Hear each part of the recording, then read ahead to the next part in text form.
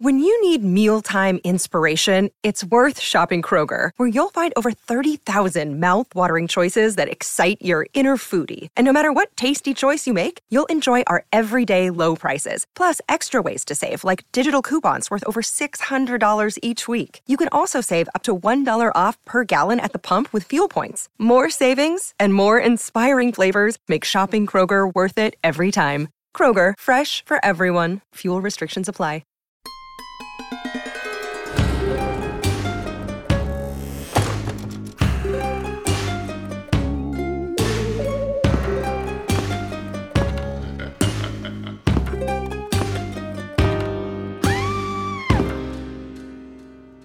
Hello and welcome to another episode of Ain't It Scary with Sean and Carrie.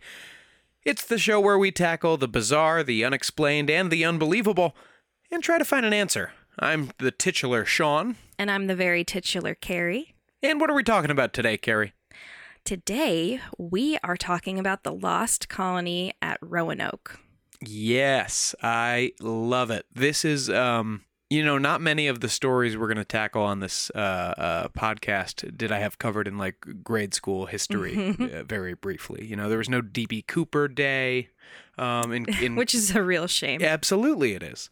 But yeah, when you learn like early settlement of the U.S., everybody had some mention of Roanoke, right? Mm-hmm. Yeah, so Roanoke, as I remember it, was kind of a blip on the radar of my grade school learning. I remember learning about the Revolutionary War like back in 4th grade, I think is when we started it. And I was just so fascinated with the idea of having to build a country and how we got started, because you're kind of raised with this very patriotic view of America where you're doing the Pledge of Allegiance every day, and July 4th is exciting for a kid. Of course, it's exciting for me. Yeah, I think a lot of kids in good situations are very like rah-rah American as they're, young growing up. Well, yeah, and I bet it was even more that way for us in grade school than it is now, and I bet it was more for our parents, obviously, than it was for us and for their parents, etc. Mm-hmm. Yeah, so I remember that and just being really interested in how we became what we are, like, because we're pretty recent on the scene when it comes to countries, and yet we're so powerful. So I was always interested in how that started. And as you know, or as I hope you know, since we're getting married, I have kind of a very niche fascination with like that colonial era of America, especially pre-revolution. I just think the stories of the people who came to America searching for something more, basically on a wing and a prayer, are just so fascinating. Yeah, they're frontier stories. Right. Just like Western frontier stories, but, instead of in the West, they're, the frontier is the first steps people are taking in a, like, totally unfamiliar, scary continent. Yeah, I think maybe I relate to it more because we're from this area rather than something like the Oregon Trail, which I do find really fascinating. It seems so much further away. Give people just in case they don't remember it from grade school, give people the absolute most broad strokes. What's this story? Yes, so the lost colony of Roanoke. I guess that tells you right there. Yeah, where did they go? It started out kind of as a legend discussed over Revolutionary era campfires while like George Washington was polishing his wooden teeth in the tent. I know he didn't have wooden teeth. More likely animal bone dentures. Bone teeth. Okay, his bone teeth in the tent. And then when you're learning about colonial America, you usually start kind of with like the Pilgrims coming over, the Mayflower, Plymouth Rock. They're hanging out with the Native Americans, eating turkey and corn. Everything is very happy. It's a very grade school way of learning about America. Squanto. Squanto. Yeah. Was his name Squanto? Wasn't that Squanto? I don't know. I think that's Squanto. That's Squanto. He's fun. He's sweet. Of course, the stories of those who did come from England usually involved a lot more smallpox, blankets, and genocide rather than, kumbayaing over some cranberry sauce. We're trading beads for Manhattan and making some treaties we're going to break. Mm-hmm. But I think the perception of myself as a kid, and probably most kids, was that America started as like a thing in the 1600s, but the English themselves tried to populate this country going back into the 1500s. And there were several different colonies that they tried to establish before they kind of made leeway with Jamestown. And one of these is the colony of Roanoke.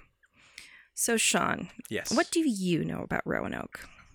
What I know, this won't be spoilers. What I know is that sometime in the 1500s, one of the very early English attempts was the Roanoke colony. I know that some folks left to go back and get some supplies because they were having a really rough time. A lot of colonies had a really rough time getting off the ground in early New England.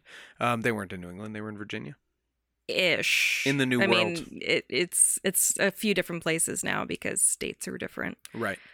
In the New World, generally, people had a really tough time coming over from England, Europe in general, and making it. So they were like, we're fucking dying here. They sent some folks back to England, I think, to get more supplies. And when those people came back, the entire colony, every man, woman, and child had vanished except for the word Croatoan, carved into a tree. Mm-hmm. I mean, that's basically the gist of it. I think everyone knows vaguely about Roanoke if you have kind of that American education. It's the best. It's a cryptic mystery, right? A whole colony disappeared. And I don't think we went into it enough in school for how interesting it is. But people like Stephen King have written about it. You have the shows Supernatural. There's a whole season of American Horror Story kind of took place around there and really played fast and loose with the history. But, Yeah. So horror has always been drawn to this story for the same reasons that I think we have. They inserted a Texas Chainsaw Massacre style, like, murder hillbilly family into the Roanoke story. There were ghosts. And Cuba Gooding. Right. Just a whole other thing there. So yeah, it's terrifying. It's fascinating. It is very mysterious. You're talking about American Horror Story? Cuba Gooding Jr. The best. No, the story of Roanoke. Yes. So let's get into it. Now, it's hard to believe, but there was a time where much of the world was unknown, unexplored, uncharted territory. There was just 1,000 miles of land that no one knew what it was. No white people. Well, of course, I cannot stress enough there were native people on these lands that had the right to own and occupy these lands. But as far as I know, they also were an unknown quantity to most of the world at large. And their civilizations didn't exist in detail on any map. So we're going to start the story of Roanoke back a ways. So not quite where that begins, but we're going to start in 1524. Okay. With Giovanni da Verrazzano. Ooh, getting fancy with the pronunciations, Caroline. Well, he is a New Yorker and a New York Italian. Mm-hmm. So he loved a pizza pie. He's an honorary New Yorker. He's got a bridge named after him, so that's close enough. He was exploring the Outer Banks of what is now South Carolina, and he mistakenly thought that he may have found a shortcut to Ming China, and that what is now the Pamlico Sound was really the Pacific Ocean. So he was a little off. This is the coast of South Carolina. And a little bit off, yeah. Slightly. But like I said, no one knew how much land was in between any of this. No, I love that. So he had sailed like 10 miles inland and he got to a lake and was like, here we are. Whoa, like I'm here. Other side. Yeah, that was quick. No, that was just a bay, basically. So he let King Francis I of France and King Henry VIII know, but I guess Francis was like, meh, And King Henry VIII was like, where's Anne? I want to chop someone's head off. And they didn't really pursue it at all. Henry's like, I want to chop some heads off, and I want to fuck. Basically. And who doesn't, honestly? You found the new what? Get out of here. The Pacific. So Henry's daughter, who we know as Queen Elizabeth I, granted a charter to Sir Walter Raleigh for a patent, which is basically like the rights to all lands south of Newfoundland, despite those lands kind of having been claimed by Spain already. Oh. They had sort of settlements around more of like the Florida area. I think those are the oldest settlements that you'll find in America that aren't from England. So there's a lot of that in the colonial period, I guess, just stuff that people like, already own that's like, you can have that. I'm going to take that. That's mine now. So Elizabeth, I guess, had probably heard about this area and was like, yeah, Sir Walter Raleigh, you can figure that shit out. So the charter just that probably seemed like when somebody gives you a gift that really just seems like a chore? Yes. It's like, oh, this is a real fixer-upper. Yes. Thanks for the exercise bike. It's basically one of those. But he was psyched because he had a bunch of land that was under his name. But the charter stated that he had to establish a colony there by 1591 or lose his right to colonization. So the clock was ticking on him. Now, making things even more difficult, Raleigh was also forbidden by Elizabeth to leave her side because he was one of her favorites. I'm getting mixed signals. Yes. So he had to accomplish exploring and colonizing this land outside of England while also never leaving England, or he loses his rights to the land and, ostensibly whatever on it that you can sell, like timber and all that stuff. What a quirky dramedy this would be. It's very interesting, very like The Great vibes. Just a lot of people doing things on whims and not realizing the gravity of their actions. Yeah, maybe this could be like Mel Gibson's next attempt to rehab his image. He's Sir Walter Raleigh in this. Well, you're just thinking of John Smith. I think you're associating him with colonial America. No, I just think it could take on the tone of like The Beaver, where the classic Mel comes tone back of to The try Beaver. to warm our hearts. Well, he arranged an expedition, not Mel Gibson, Walter Raleigh. Fair enough. And this expedition departed England in April of 1584. On July 4th of all days, now this is the first time it pops up in American history, the two ships on the expedition spotted land at what's now called Cape Fear. So it's a little bit of foreshadowing. They made landfall on the 13th. They established relations with the I'm not sure if it's Secatan or Socotan tribe. Okay, I'm not either. They were the ones that lived in the area, and then just pieced out back to England with the news. Like, okay, cool, we got the lay of the land, whatever. Elizabeth's like, sweet. So she knighted Sir Walter Raleigh in 1585 and proclaimed that the land granted to him would be Virginia. Okay. So in case there's someone out there who doesn't know, the name Virginia almost certainly comes from Elizabeth's title as the Virgin Queen. Oh, so she's like, Walter already took care of that, so let's call something else the Virgin for a while.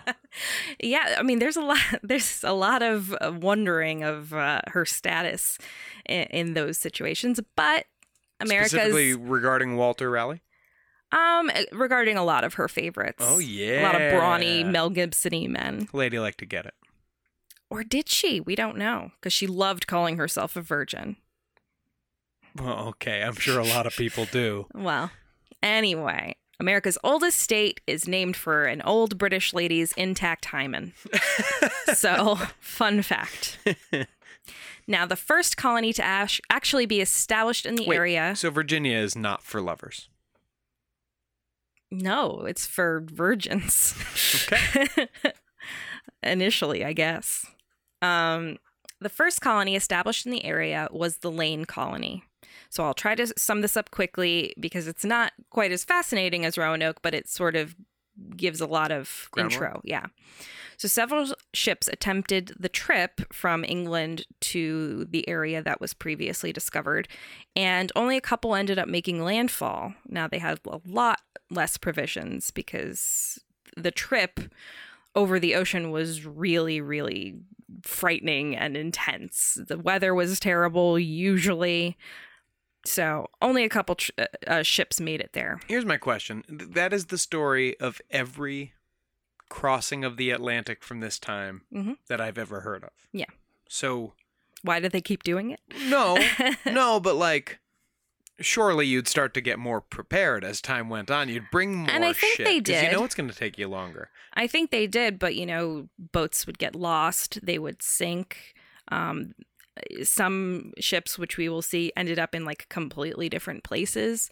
So you can't always plan for that, that can't always be on the to-do list, because a lot of these things are just acts of God, and it is a vengeful and angry God in this story. He's very Old Testament in the 1500s, That's just because we haven't shielded ourselves properly from him yet. basically. Yeah, okay. I'm just bring a compass and a raincoat. That's all I'm saying. Well, I'm sure they did, but a compass and a raincoat is not going to feed you through a starving time, as they would call them. So, several ships attempted the trip, only a couple made landfall, and most of the colonists on the expedition had been hoping to find gold or silver. I think all of them were men. So they were basically trying to provide for their families, find new riches.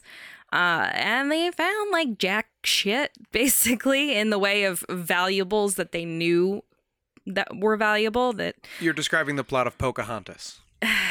yeah, this is a little pre-Pocahontas, but around that time. So they decided the mission was a waste of time. There were hostilities with the local tribes, there were food shortages, and many of the colonists finally evacuated with Sir Francis Drake.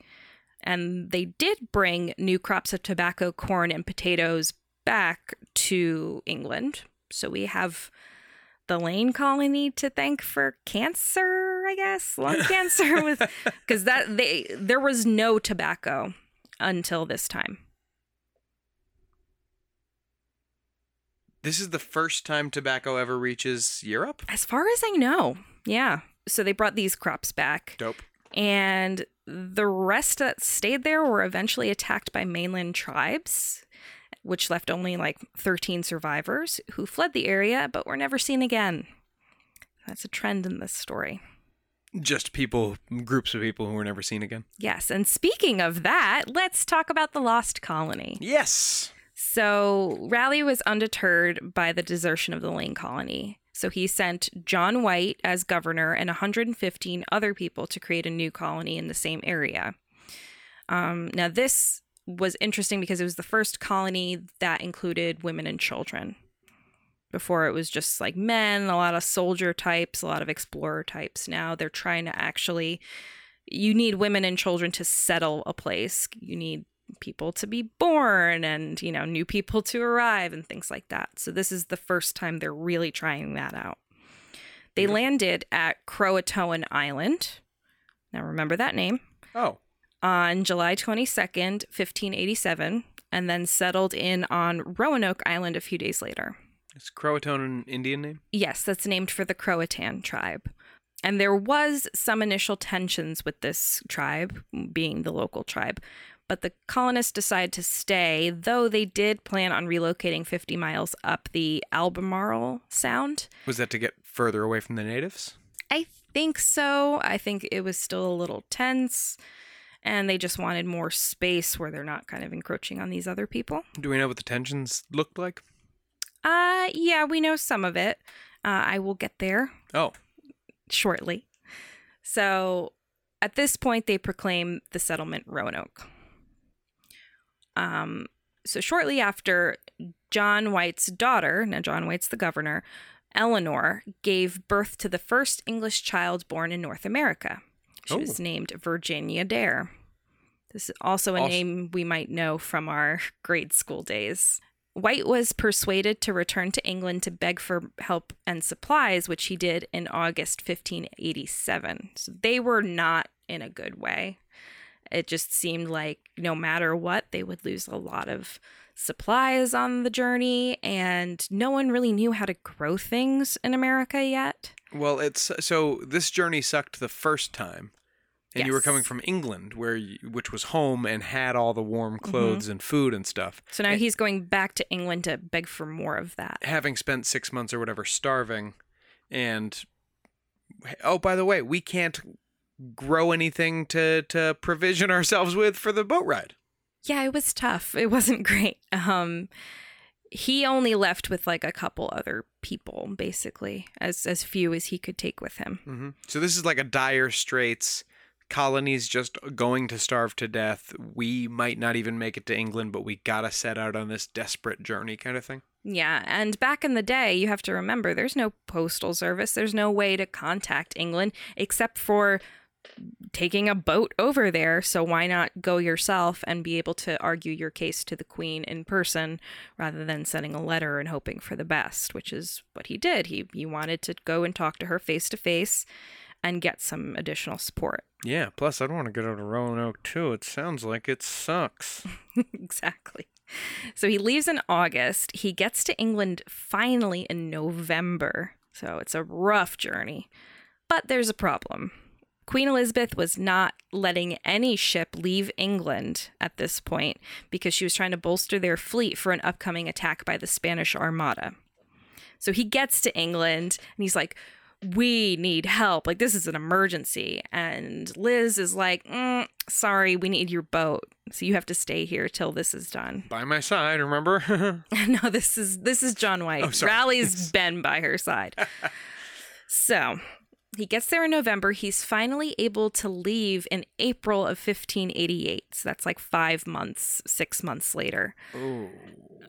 But the supply ships heading back were attacked in May by French pirates who looted the ships and forced their return to England yet again. Okay. So they didn't make it past the water. Right. Because of continuing naval battles with Spain, White wasn't able to obtain permission to make another attempt to bring resupply ships to Roanoke until 1590. Whoa, wait. So how long? This is years after he was expected back. They were hoping he'd be back within 6 months. Say. Right. When did he leave? He left in August 1587. Boo. So it's like 3 years. Right. And he's not able to send any kind of communication. Right. Saying, hey guys, I'm coming. It's all good. Like, don't freak out. There's no way for a letter to make it to Roanoke. He had no way to tell the colonists who were waiting for him, already desperate years ago, that he would be back as soon as he could. And this is a group of women and children with no food and no way to grow new food and angry neighbors? There were some men. I mean, it was a mixed group. Like Eleanor White Dare's husband was with them still. But yeah, they didn't know how to grow things. Like, they didn't know the best ways to grow corn and potatoes and things like that. This was a new terrain for them. They're not used to it. And we'll get into it, but it was a really, really terrible time for growing in general. Okay. So White finally lands back on Croatoan Island on August the 12th of 1590. And when he does, he spots plumes of smoke rising from Roanoke Island a few days later. Great. I guess they're throwing a party for me. That's kind of what they thought. Oh, guys, they're having a pig roast.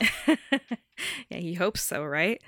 A few more days after that, him and his crew attempts different crossings of the treacherous Pamlico Sound, abandoning those crossings at the same time because the weather's terrible. They eventually spend the night of August 17th in their boats with a plan to row ashore in the morning. So that evening, they sang English songs in hopes the colonists on Roanoke would hear them coming, which is just so fucking sad when you know what's about to happen. Yeah, they're having their little, like, Jaws scene. Yeah, but they're basically, like, trying to sing loud enough so the colonists know that help is on the way. Yeah, just a morale boost. Yeah. So on the 18th, which is also Virginia Dare's third birthday, the landing party made it onto land. They found fresh tracks in the sand, but could not find... What a lovely birthday. Well, ideally, yeah. They found fresh tracks in the sand, but could not find anyone nearby. Surprise! In the area, they also spotted the letters Crow, C-R-O, carved into a tree. On approaching the colony site, White saw that a palisade, which is basically a wooden defensive wall or a fence, had been constructed around the site since he had departed in 1587. Mm-hmm. Near the entrance to the palisade, the word Croatoan was carved into one of the fence posts. Okay. Now, White, at this point, realizing that him and his crew did not see or hear signs of life anywhere on site, figured that the Crow and Croatoan inscriptions meant the colonists had relocated to nearby Croatoan Island. Because before his departure 3 years ago, the colonists had agreed to leave a quote-unquote secret token indicating their destination if they were forced to move. Well, no brainer then. Right. And then they were also going to leave a cross pate, P-A-T-T-E-E. Oh, no, thank you. I don't eat liver. They were supposed to leave that to signal distress. Now, this kind of cross is one of those emblematic Christian crosses with like the narrower arms and the flared out bottoms. Oh, yeah. And it's more like square shaped. Mm-hmm. So since this wasn't anywhere and the words left were kind of relating to this nearby island, he figured that they were okay and they were on Croatoan. So he searches further in the area, and all of the houses are kind of found dismantled with all the lighter objects and furniture having been taken away. So they're not destroyed, but they're not how they were. And he had buried several large trunks filled with just, money, I guess, but also papers and maps and things like that. Those were missing too. Okay. Sure. Well, if you're going to move to Croatoan Island, you take all that shit with you. Right. Sure. The colonists' remaining boats were also missing. They had like smaller ships, not ones that would probably be equipped to make the journey to England, but smaller ones that they could probably sail around the area with. Those are gone.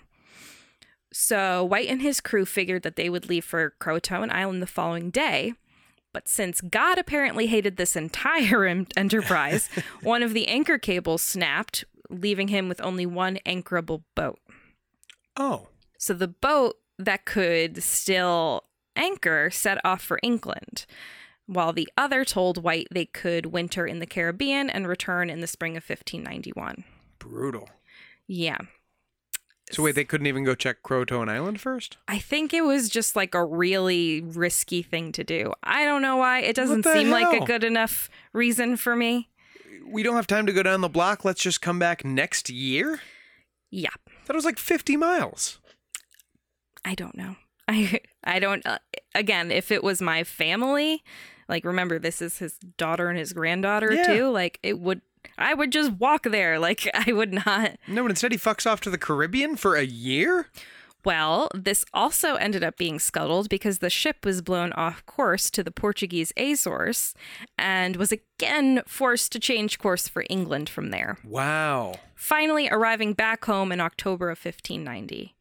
At this time, no one had yet gone to Croatoan at all to find the missing colonists. John White is like, I am goddamn trapped in England. Why can't this country let me go? Yes.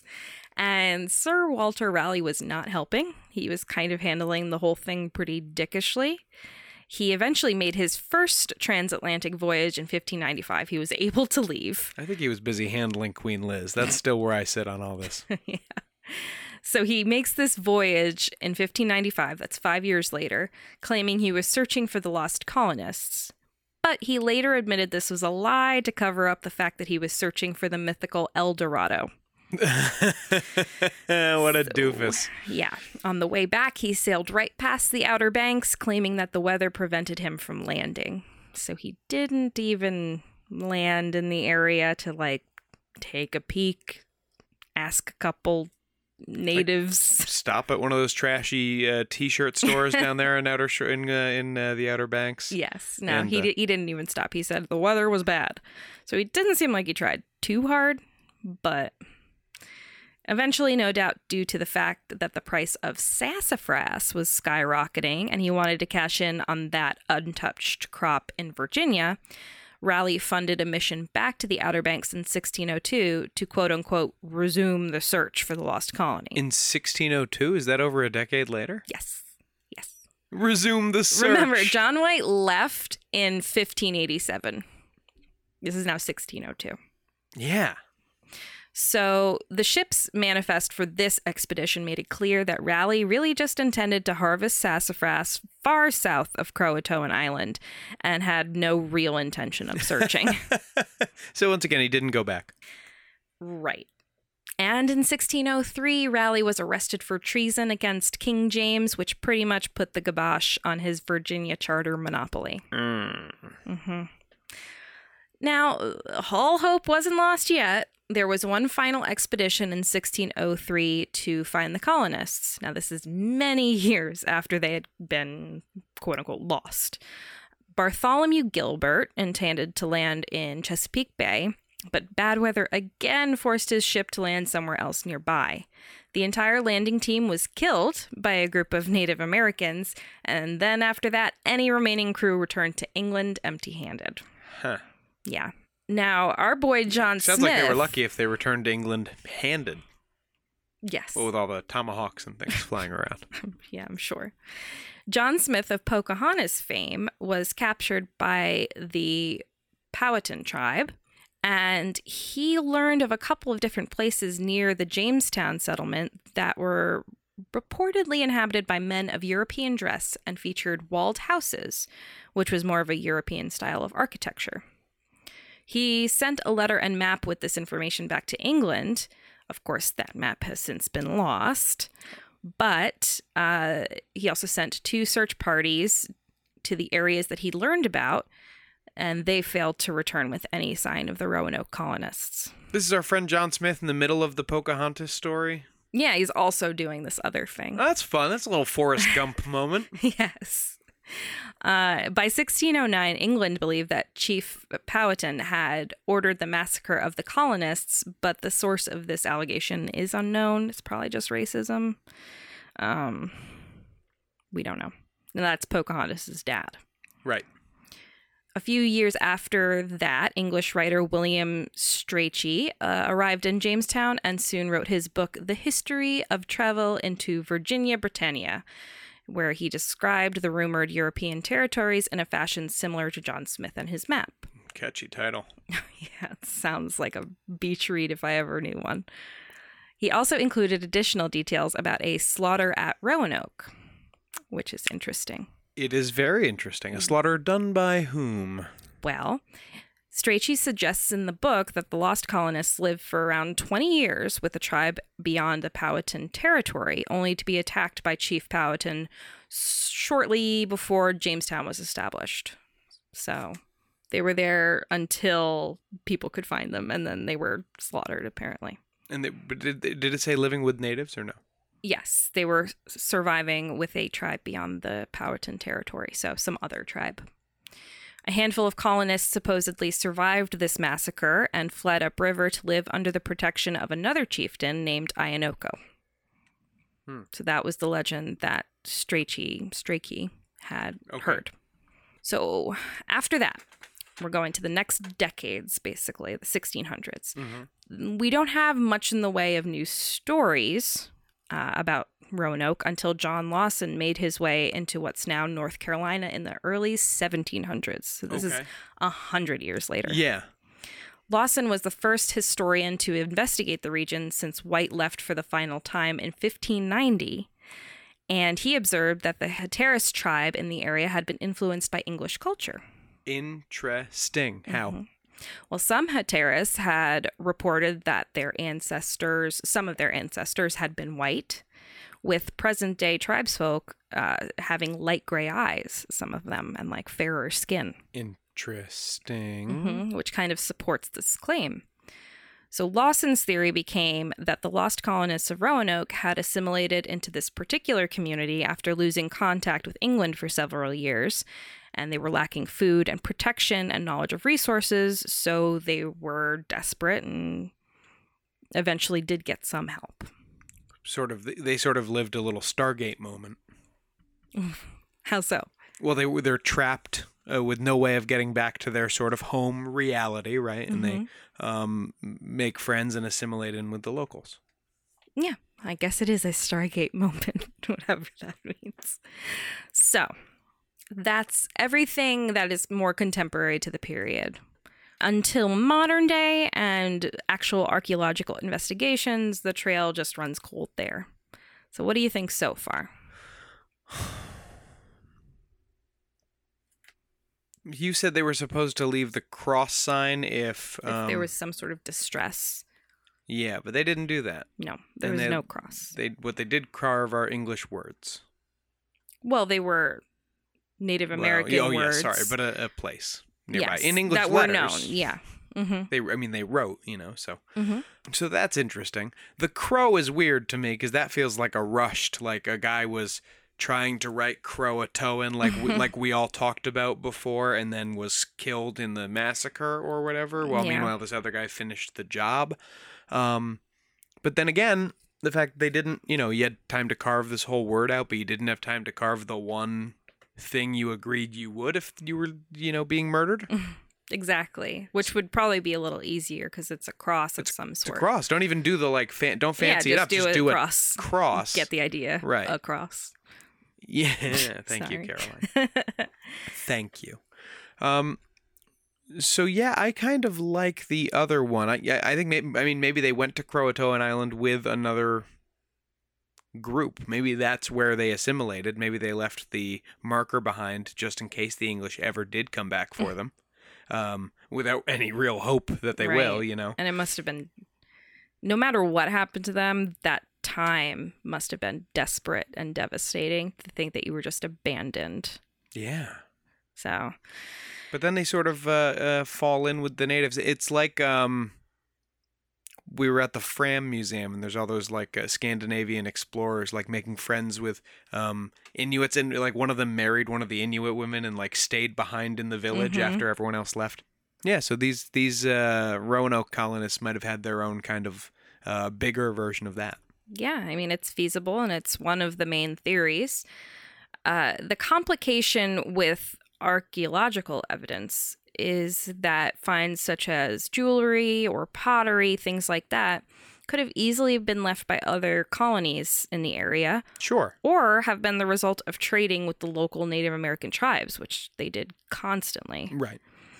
The most promising find in the area would likely be female remains that were buried in the Christian fashion, which was, I think, having to do with facing the sun or facing away from the sun, something like that. Because the Lane colony only included men, and the women's remains could be dated prior to 1650 and kind of narrow it down. Right, and the natives buried their dead a different way. Yes, but fewer human remains of any kind have been discovered in this area at all. And that's weird. It is weird. This might be due to the issue of erosion, because in just the span of time between 1851 and 1970, so just over 100 years, the northern shore of Roanoke Island lost 928 feet of its shoreline.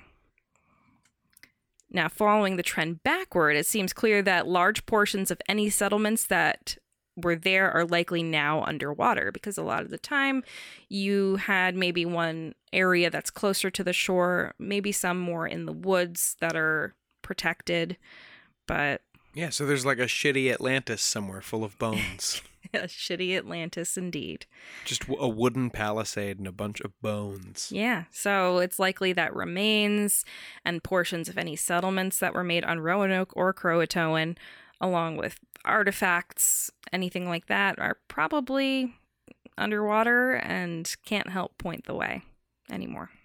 So, where did they go?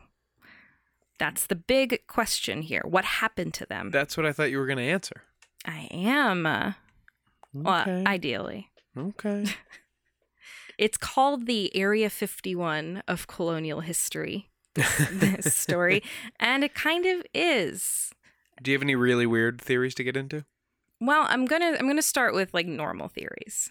Maybe we should get into our theories, get into what you think after we come back from a break ski. Okay. Okay. We're going to take a break.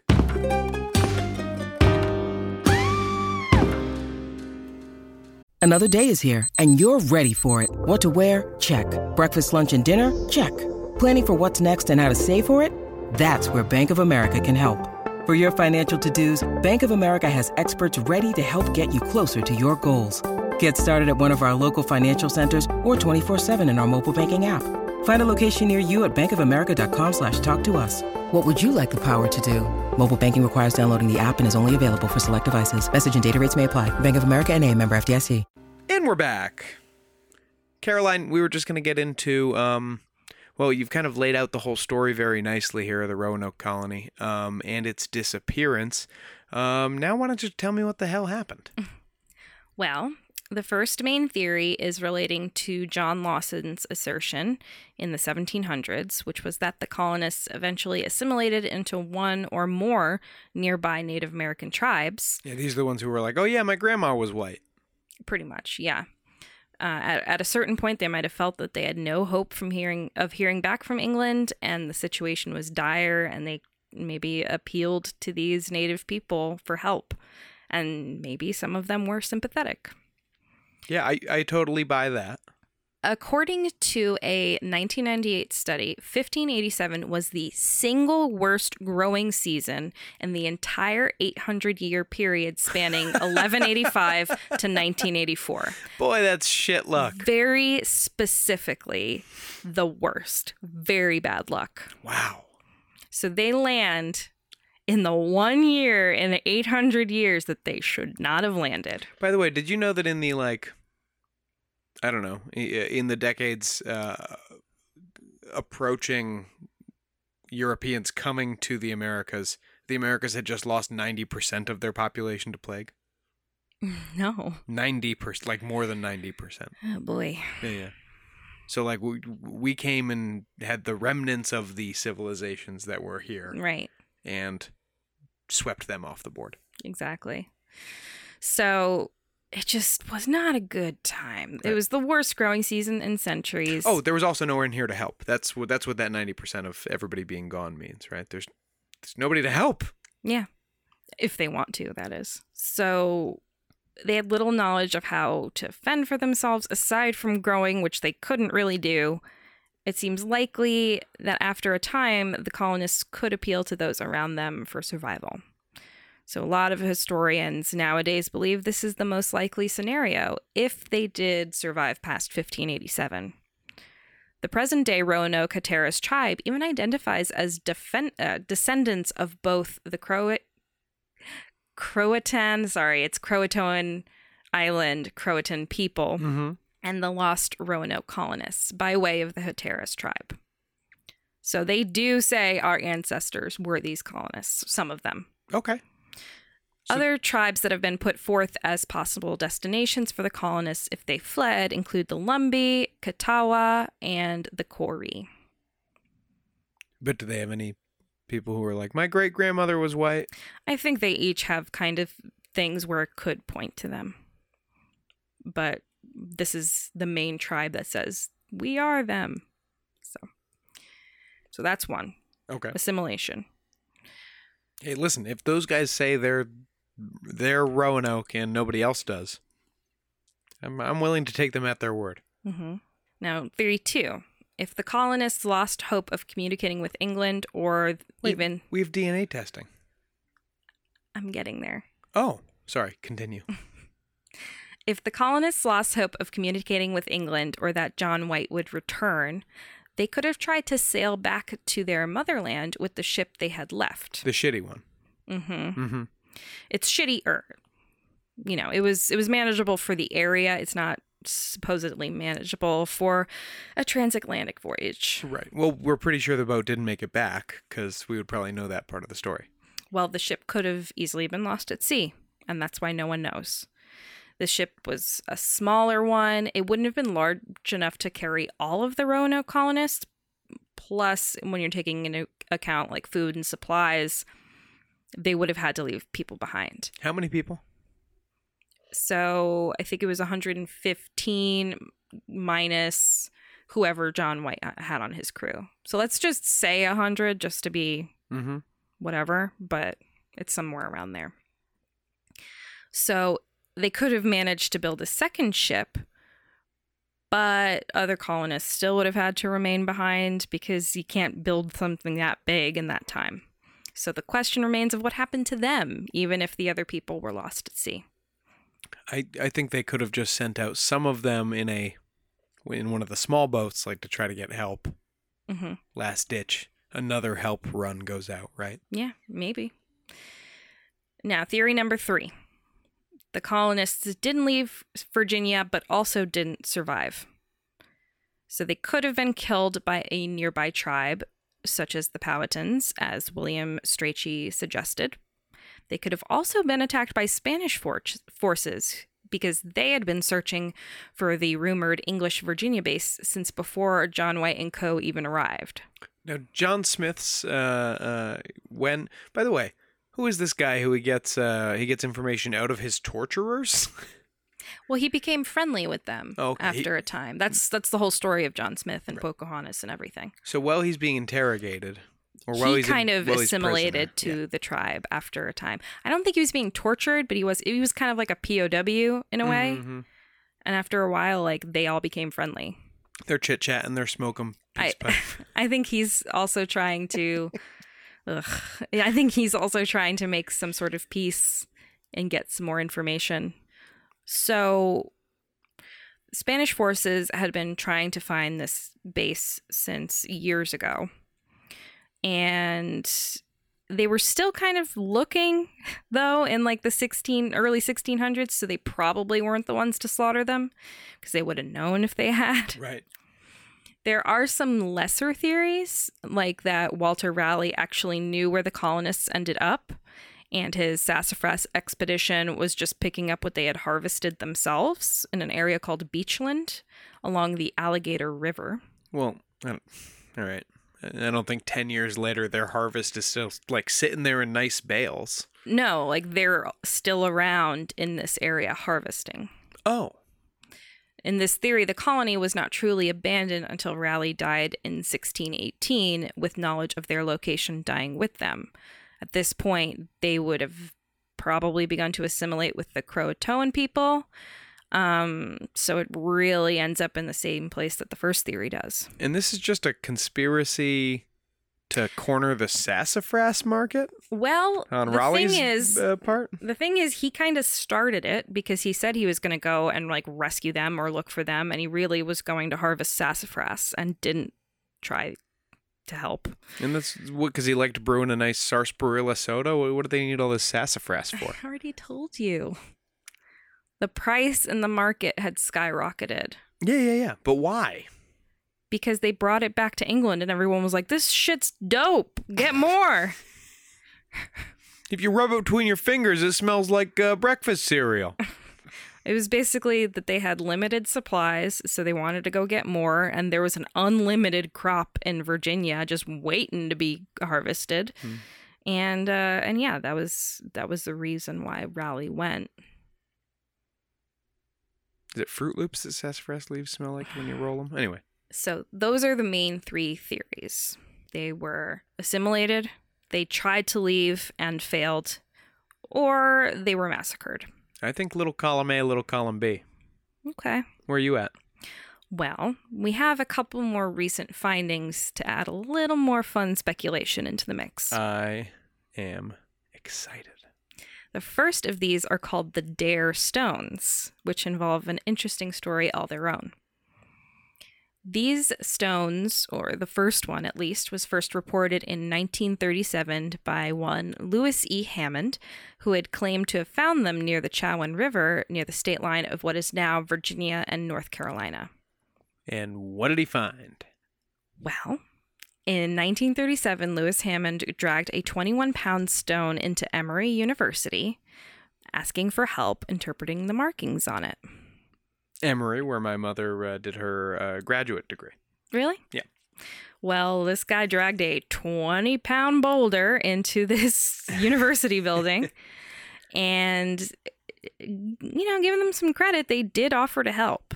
So they took a look at it. Why did he think there was something out of the ordinary with this boulder? Because it was inscribed with different messages, which he couldn't quite make out, and he thought it was interesting. He found the stone a few months earlier by the Chowan River, had thrown it in his trunk, forgot about it, and then was apparently passing the university and was like, oh, these guys are smart. Let's show it to them. I think this is some weird tribal language. It says, Kilroy was here.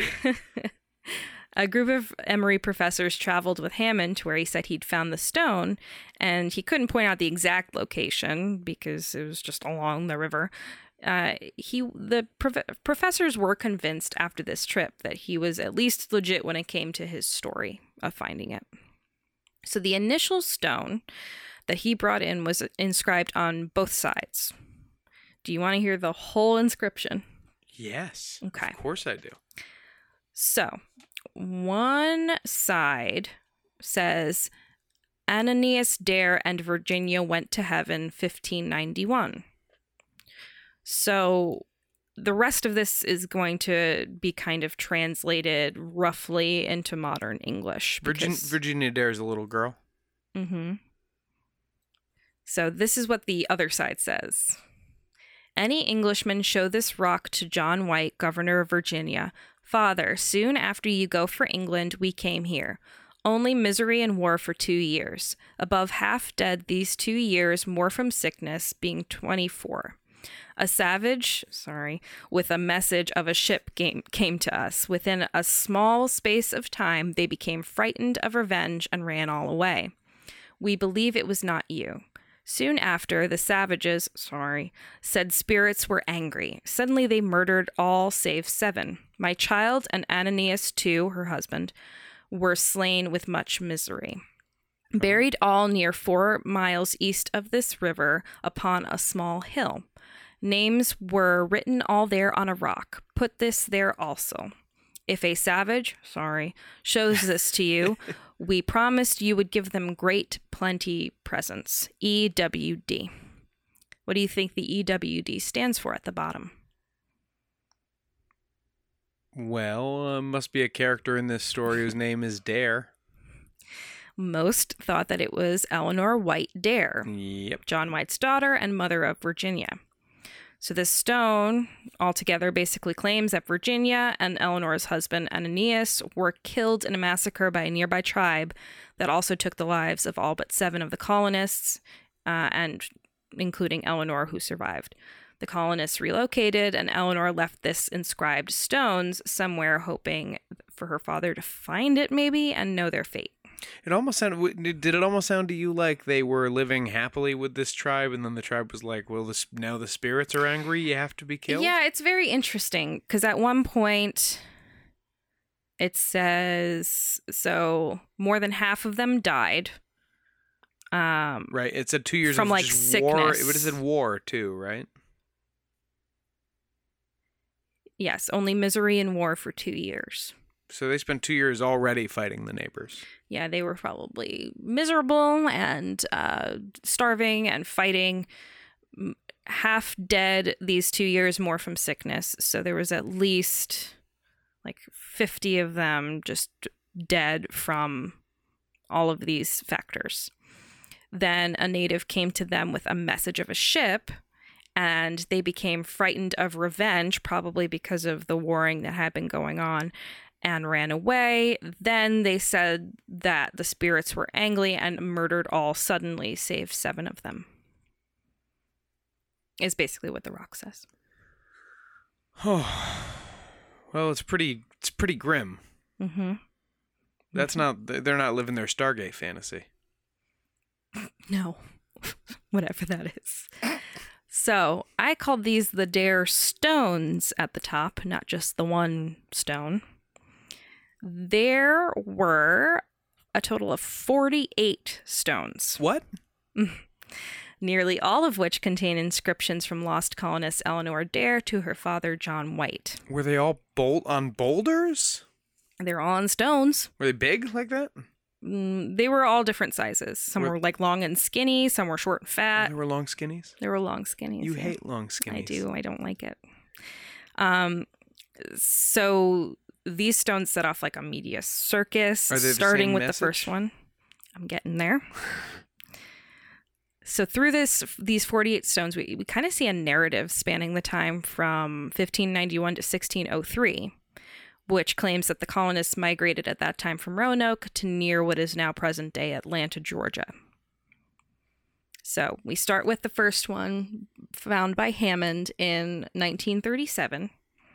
Now, this original Dare stone is the only one whose validity remains inconclusive. Scientists could not find any reason to think it was fake, but they also take it with a large grain of salt. The original? Yes, the one that I read that whole inscription on. Okay. So to try and discover corroborating evidence in the guise of another stone, a reward of $500 was offered to the local community. Several different people came forward with similar stones after this point in areas around Georgia and South Carolina, which eventually totaled 48. These other stones, so the 47 other stones, were eventually declared fraudulent by an article in the Saturday Evening Post in 1941 due to a combination of factors like suspicions about those who had found them. Mm-hmm. The words in the stones were not thought to be in existence yet in 1590. It's like how our friend Tony says that he hates the characters in Stranger Things calling each other bitch. He's like, men didn't call each other bitch in 1986. Yeah, pretty much. Like, I don't know if it's all slang type things, but yeah, like just ways of talking that just didn't exist at the time. Or there's no other written down version of that word being used in that way at the time. And there was eventually a blackmail plot by one of the finders named Bill Eberhart, threatening to reveal the stones were forgeries.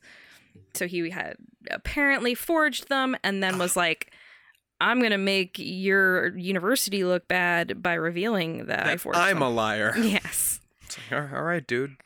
So all of these were written off, basically, because of all of these different factors. And most of those stones had some relationship to Bill Eberhart, whether it was through him directly or through someone who, like, was proven to know him or, you know. The original stone guy. No, the guy I just mentioned. Oh. It was the last sentence I said. So those were discarded, basically. But what about the original, you may ask? I may, and I will. Carrie, what about the original? Multiple studies, including in 1983 and the most recent in 2016, were inconclusive. As it stands now, the original Dare stone is the only piece of unproven, undisproven archaeological evidence about what happened to the Roanoke colony before 1591. It's interesting, and it's the most interesting because nobody made money off of it. No. I mean, you know, he might have gotten money from, like, art, like people wanting to interview him and stuff like that, you know, but you're not getting rich off of this story. It's kind of like someone who says they were abducted. There's no way to prove it or disprove it. They might make some money off of the con scene, but they're not making a living this way. No, and everybody thinks they're a freak now. Exactly. I don't think they thought Hammond was a freak, but he didn't necessarily have any reason to just come up with this. Yeah. What year was that? 1937. Oh, okay. So that wasn't recent. No, but the most recent study in 2016 still couldn't prove or disprove the truth behind the stone. Right. I guess how would you do that? Well, you could date it somehow. There was some concern over some of the words used in the stone, but other people said that, no, it's fine. Like, there were other recorded... No, yeah, the first recorded use of YOLO was in 1511, so... Well, it was kind of like one of those things.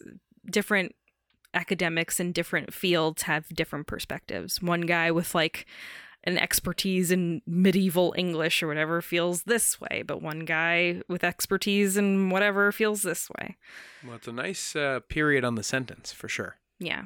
So there is one more minor finding that kind of adds a little extra mystery to the story, if it is even part of the story. A little zhuzh for you. A little zhuzh. So on a terrace island in Dare County, North Carolina, there is a southern live oak tree that bears the carving Cora, C-O-R-A, in its bark. Okay. Not Croa. No, Cora. Shit, I gotta start over. Basically. This tree has been the subject of local legends for years, and you could do like a whole episode on just the legends surrounding this tree. I think there's a great episode of Lore that goes into the backstory of these legends. So this includes that there was a witch named Cora. Okay. And this legend was included in a 1989 book by Charles Wedby. In 2006, Scott Dawson proposed that the Cora tree might represent another message left by the colonists, like the Croatoan and Crow inscriptions John White found at Roanoke. He felt that Cora may be a reference to the Coree tribe and may indicate that the Roanoke colonists eventually integrated with the tribe once their situation got dire. There was a 2009 study on the tree, but that also proved inconclusive due to extensive damage to the tree, preventing tree ring dating and further understanding of the Cora inscription itself. The tree looks old enough to be from the time, but they can't prove it. So, that's really it. There are crazy theories. They were all abducted. They were all killed by some sort of Cthulhu monster. I mean, it's ripe for horror stories because, of course, it's a fun thing to speculate on. Are there any good horror movies about Roanoke? I don't know of any specific movies, but there, like I mentioned earlier, there's American Horror Story. There's some stuff in Supernatural. I think they mention it in that Marvel graphic novel 1602, that there's some relation to Roanoke there. I think Virginia Dare's a character in that. Yeah, that's true. Yeah, and then there's a Stephen King book or story that includes little plot lines from it, but that's really it. So yeah, that's kind of all we have. We have those three main theories. We have a couple of interesting findings, but nothing too crazy, and that's where Roanoke leaves us. What do you think about the Dare Stone? The original I find really interesting because I don't see why someone would just make that up. I mean, you're doing a lot for very little gain. It's a lot of carving. It's a very big rock. And I feel like you have to be kind of in the know to like make that carving because the original English is so old-timey and hasn't been disproven. And you would have to know to carve it with something where it would look authentic, where it would look like it wasn't carved with modern tools. Exactly. And I kind of find it believable that this guy found it in the summer, threw it in his trunk because it was interesting, forgot about it, and then found it like months later. That seems like a very dude thing to do. Yeah, could be gilding the lily a little bit on trying to make himself look credible. Yeah. Oh shit! You know what? I forgot this was back here. Look, it's just a little Dare Stone. Just reveals the mystery of Roanoke. Yeah, I mean, it seems so crazy to me. Is the word Roanoke in that stone at all? No. Also, okay, so in that scenario, they killed all but 7.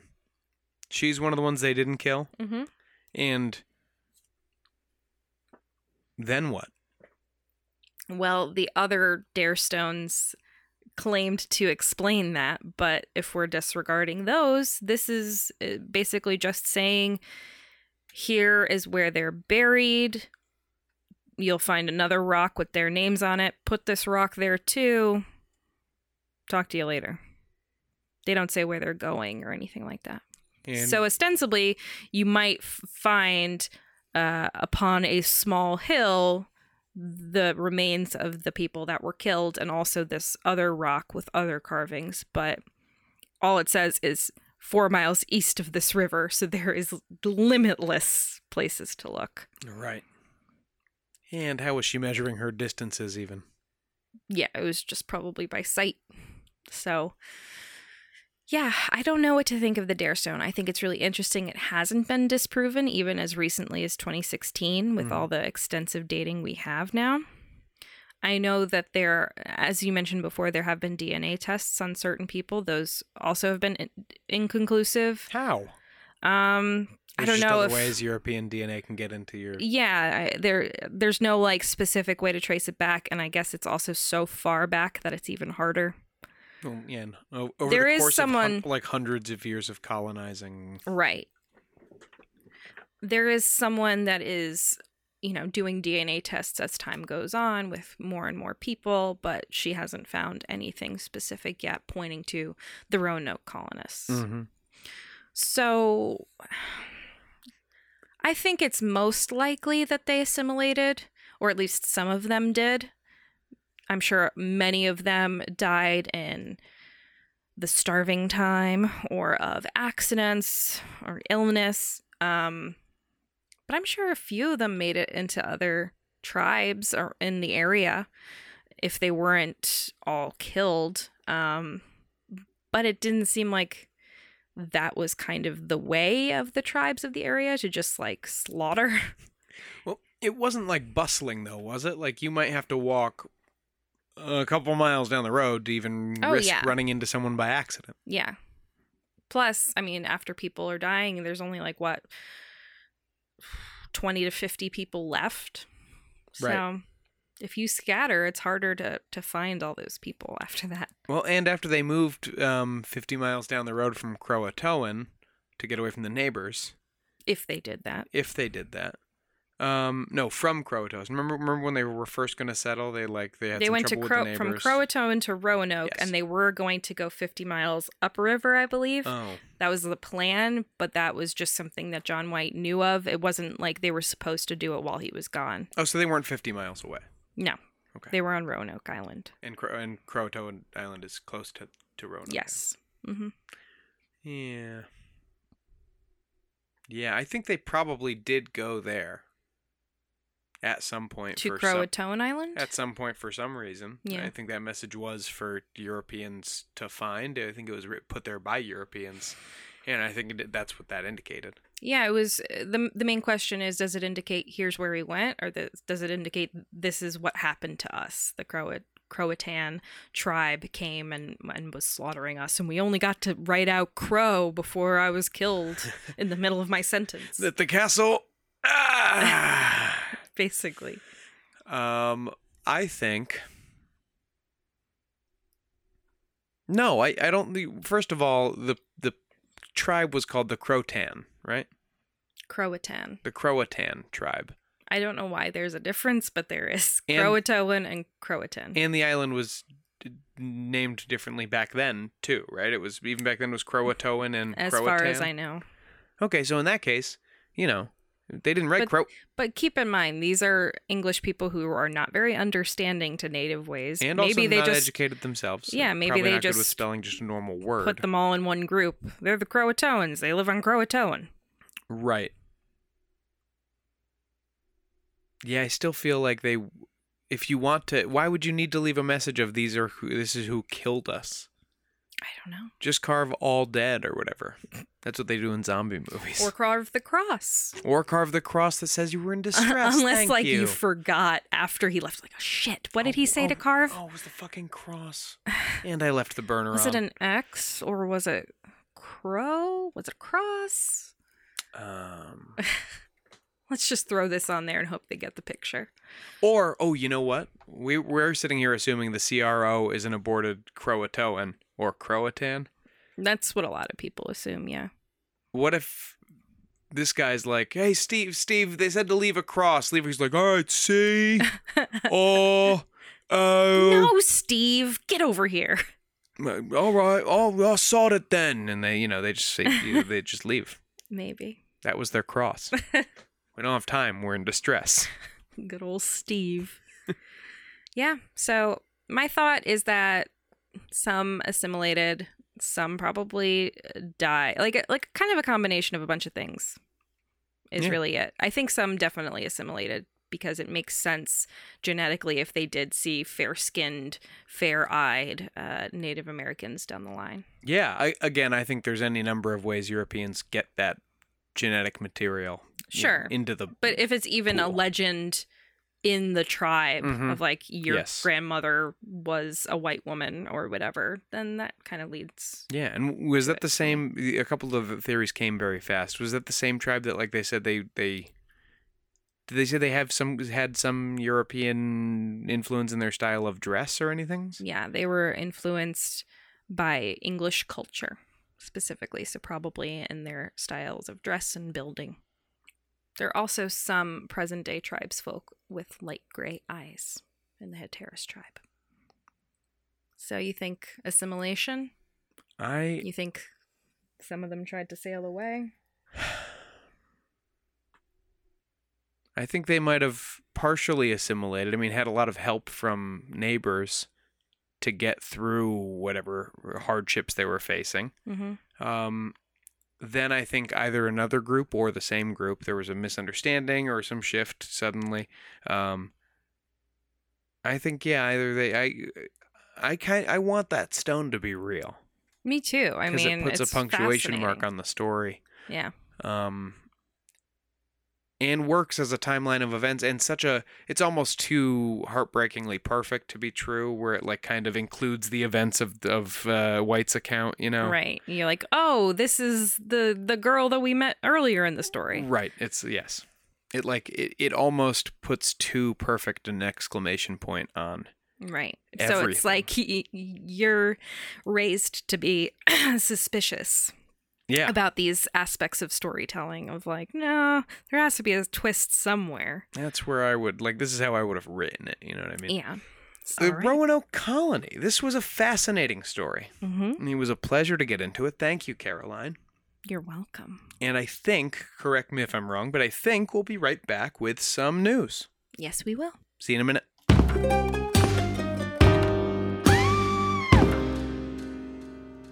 I want to take a moment to tell you about my podcast, Carol Costello Presents Blind Rage. In 1984, a woman named Phyllis Cottle was abducted in broad daylight, tortured, and left to die in a burning car in Akron, Ohio. At the time, I was a rookie reporter covering this horrific story. Since then, I've reported every kind of crime imaginable. I've been able to leave most of them at work, but not this one, the one that buried itself under my skin and stayed put. Phyllis Cottle was a badass woman, and I want to tell you her story. A production of Evergreen Podcasts and signature title of the Killer Podcast Network, you can find Carol Costello Presents Blind Rage wherever you get your podcasts. Discover more great true crime and paranormal programming at killerpodcast.com. It's time for Fear of the Final Frontier. Astronomers writing in papers for Nature Astronomy and Astrobiology report that signs of what may be life have been discovered high in the toxic atmosphere of the planet Venus. What? Mm-hmm. Until now, few thought that the acidic, rocky planet had potential as a habitat for living creatures. However, that may be about to change as scientists have detected the chemical phosphine in the thick Venusian atmosphere thanks to high-powered telescopes. After much analysis, they concluded that something living is the source of the chemical. I know nothing about phosphine, so I couldn't understand that part of the paper, but I did read that part. That's interesting. So they think this couldn't be here unless some kind of a life form produced it. That was the conclusion that they drew, yeah. The New York Times quotes one of the paper's scientists, MIT scientist Sarah Seeger, as saying, "This is an astonishing and out-of-the-blue finding. It will definitely fuel more research into the possibilities for life in Venus's atmosphere." One of the papers stated, "The recent detection of phosphine in the middle atmosphere of Venus is so unexpected that it requires an exhaustive search for explanations of its origin." Wow. So we'll be sure to keep our listeners updated on this discovery. Very exciting.